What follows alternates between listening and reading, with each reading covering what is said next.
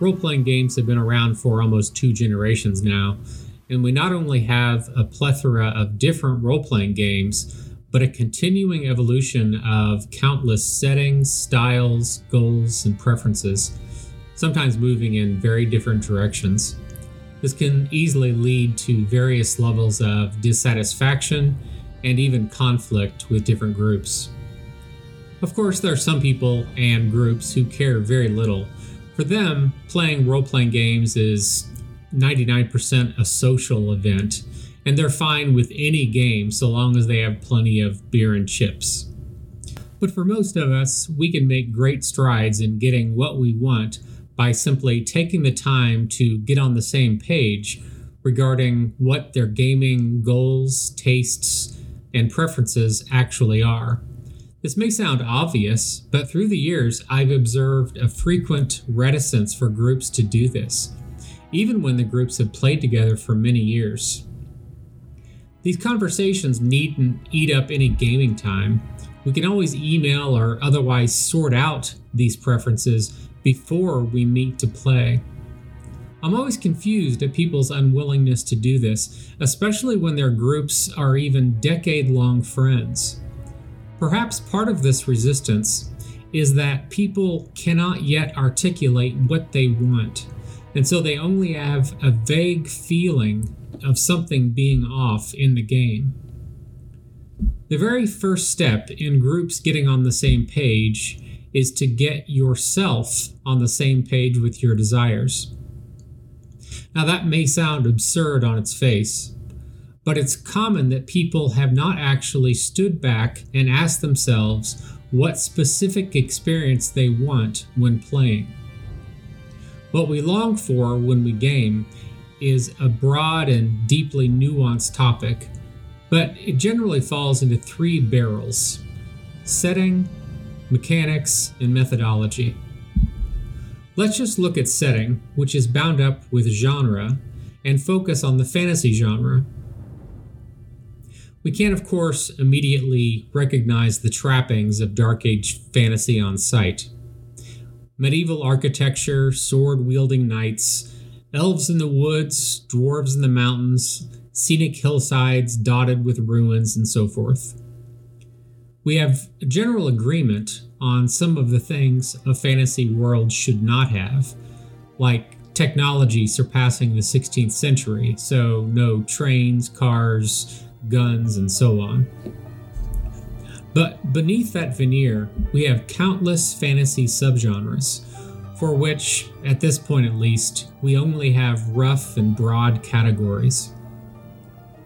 When you want one fantasy subgenre, and some others in your group want another, confusion and conflict is just waiting around the corner to pounce. Many groups play together for a long time and just proceed with the notion that their fantasy subgenre is the role-playing fantasy subgenre, also known as, well, that's just the way it is. But this is certainly not the case. We've got some general literary fantasy subgenres that can help. Going back, we have epic fantasy, where the stakes are huge and/or the wars involve true good versus true evil, as we see in Tolkien. We have sword and sorcery fantasy, where the focus is more on adventure and battle, as we see in Robert Howard's Conan. We have gritty, dark fantasy, where the world is generally dismal and finding true goodness is almost impossible, as we see with authors like David Gemmell. We even have portal fantasy, where characters from our primary world enter a fantasy secondary world. We see this in books like Guy Kay's Summer Tree books. And I'm convinced that the more different fantasy novels we read, the more we can find what we love the most, and the richer experience we can have in our role-playing sessions when seeking to replicate those worlds. It's helpful to point to large landscapes of the fantasy subgenres.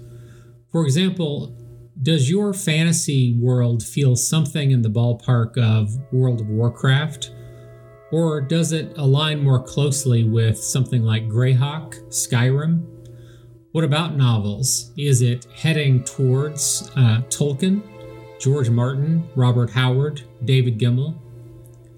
Each subgenre of fantasy generates its own feeling, and that specific feeling is a major, if not the primary, goal of most role-playing groups. Identifying that very specific goal is, therefore, imperative. So begin with yourself. Let go of the notion that you have to keep playing in that specific type that you've always been playing in. Start asking, what land do I truly long to walk in? Once you can answer that, you're well on your way to identifying your specific hunger. Ask yourself if you want a fantasy world where everyone in the world is familiar with magic and they're more or less blasé about it. Is it just another skill like smithcraft or swordcraft? Are magical items for sale at local markets? Do you want a world where people can commonly do things like fly with spells and potions? Or on the other end of the spectrum, would you rather have a world where everyone is in awe of this mysterious, uncontrollable power called magic, which virtually none of them have seen, let alone possess? Where magical items are extraordinarily rare, and the notion of selling one in a market would seem bizarre to the people. How much more of an ancient and medieval setting do you prefer in your world? Do you want everyone in the world to be educated, literate, and possessing maps of the entire world? Or do you want the far older paradigm where virtually everyone is illiterate, largely isolated, and what few maps exist in the world only cover a tiny fraction of it, and even those are untrustworthy? Do you want the tone of your world to be on the lighter side, darker? Do you want it downright silly, or something very realistic? There are hundreds of such questions you can ask yourself, and doing so really helps us get in touch with what exact kind of fantasy you want. The specific subgenre we choose for our worlds sets the stage for our role-playing settings, and I believe this choice holds the lion's share of our gaming desires, because the specific setting we want should guide the other two core elements, method and mechanics. I'll discuss those in other episodes, but subgenre and setting are deeply important to our experience and are worth our own contemplation and then for a long group discussion.